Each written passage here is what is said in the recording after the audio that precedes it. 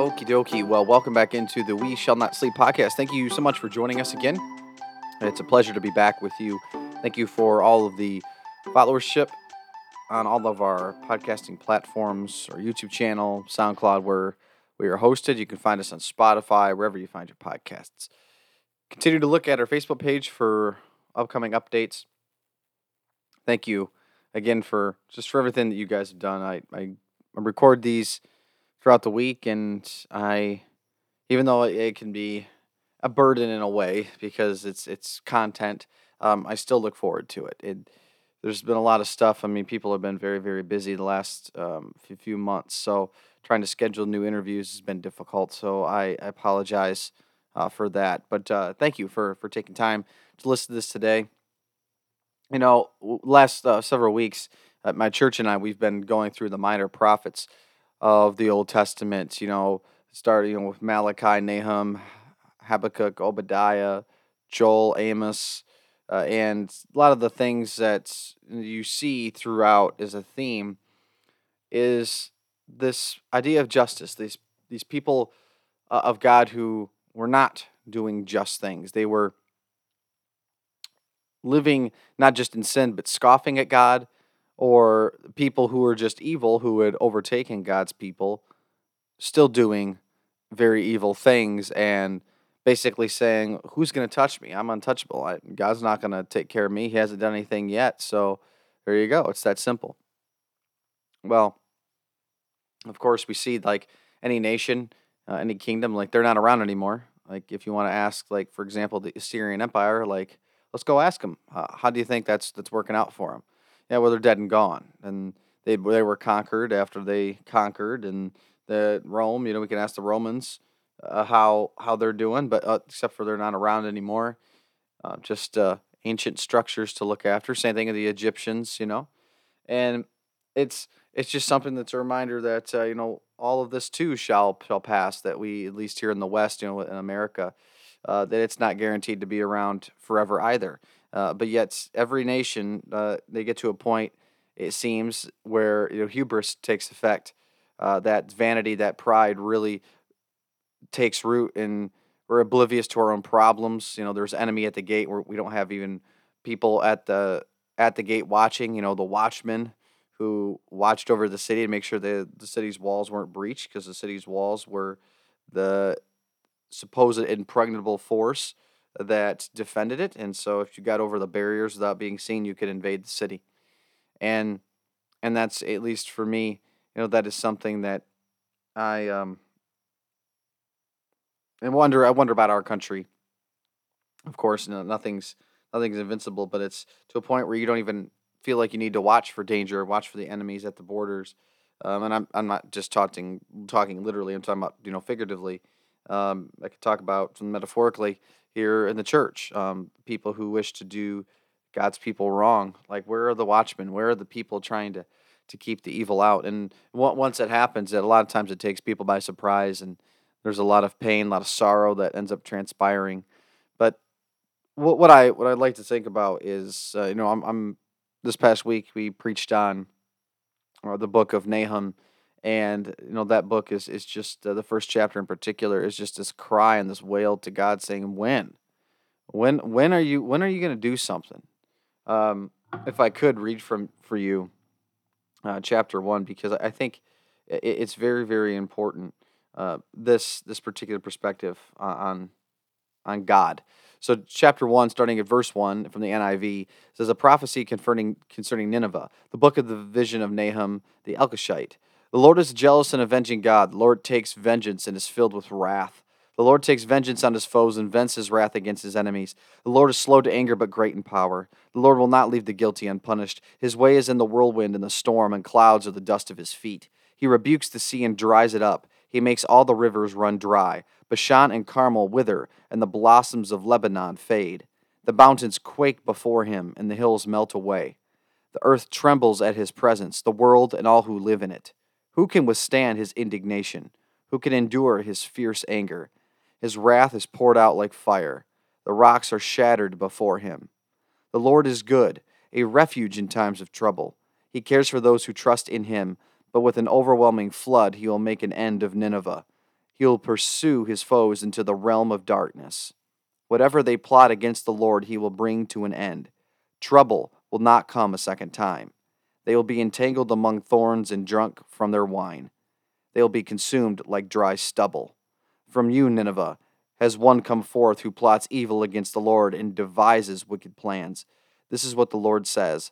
Although they have allies and are numerous, they will be destroyed and pass away. Although I have afflicted you, Judah, I will afflict you no more. Now I will break your yoke from your neck and tear your shackles away.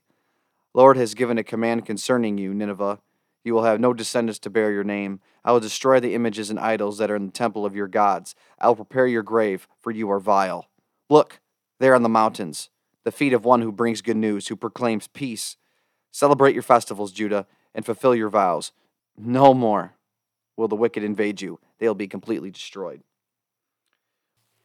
It's just fascinating that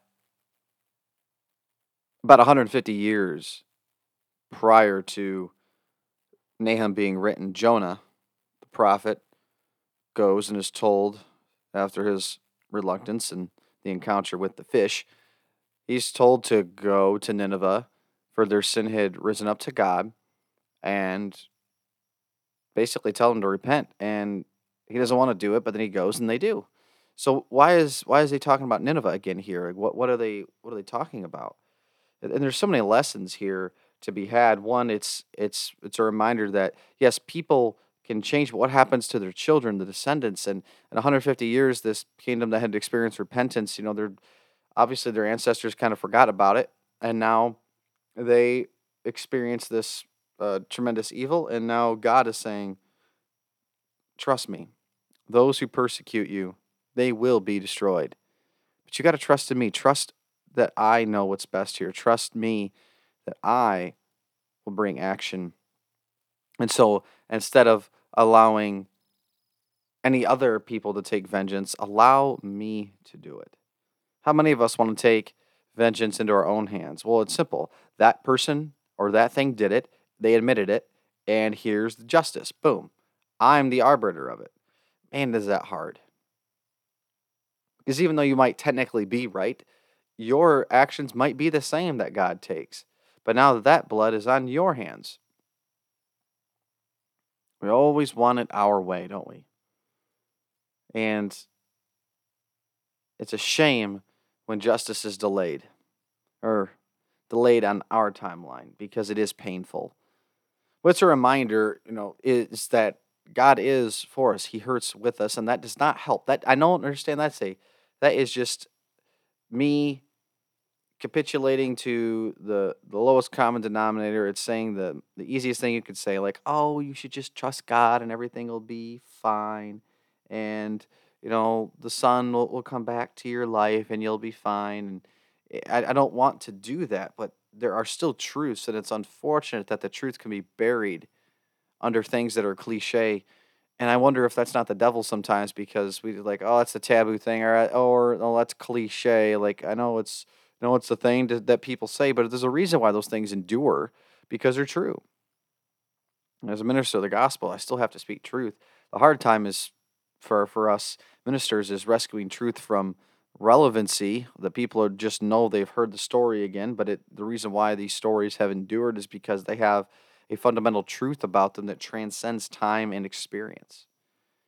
And what you see here in the Old Testament, the latter half of the Old Testament, is the fact that there's a tying in between God, allowing God to be God, humans being humans, and us serving Him. And what happens when we don't serve Him? Calamity will ensue. So to tie this back where I started at the beginning with our country, those that think that the American empire will endure through the end of time, I don't know what makes us so special. And I mean, our system of government, I believe, is special. It's pretty much unproven, a democratic republic, right?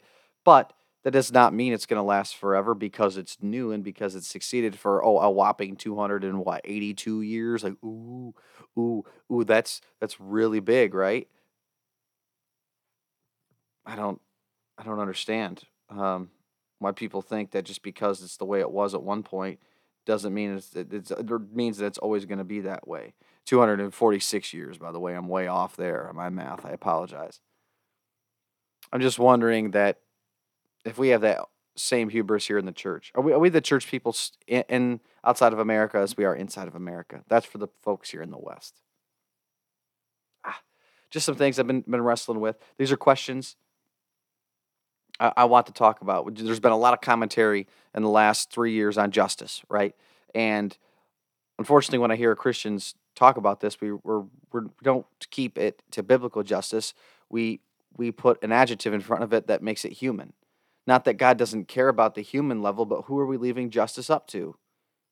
Are we taking it into our own hands? Anyway, I appreciate you hanging out with me today. Thanks for the short attention span. I'm just kidding. I'm kidding. It's a joke. I still can joke on this podcast. I know I don't do that too often on these solo adventures, but I love you guys. I cherish your listenership. And may God bless you and may God keep you.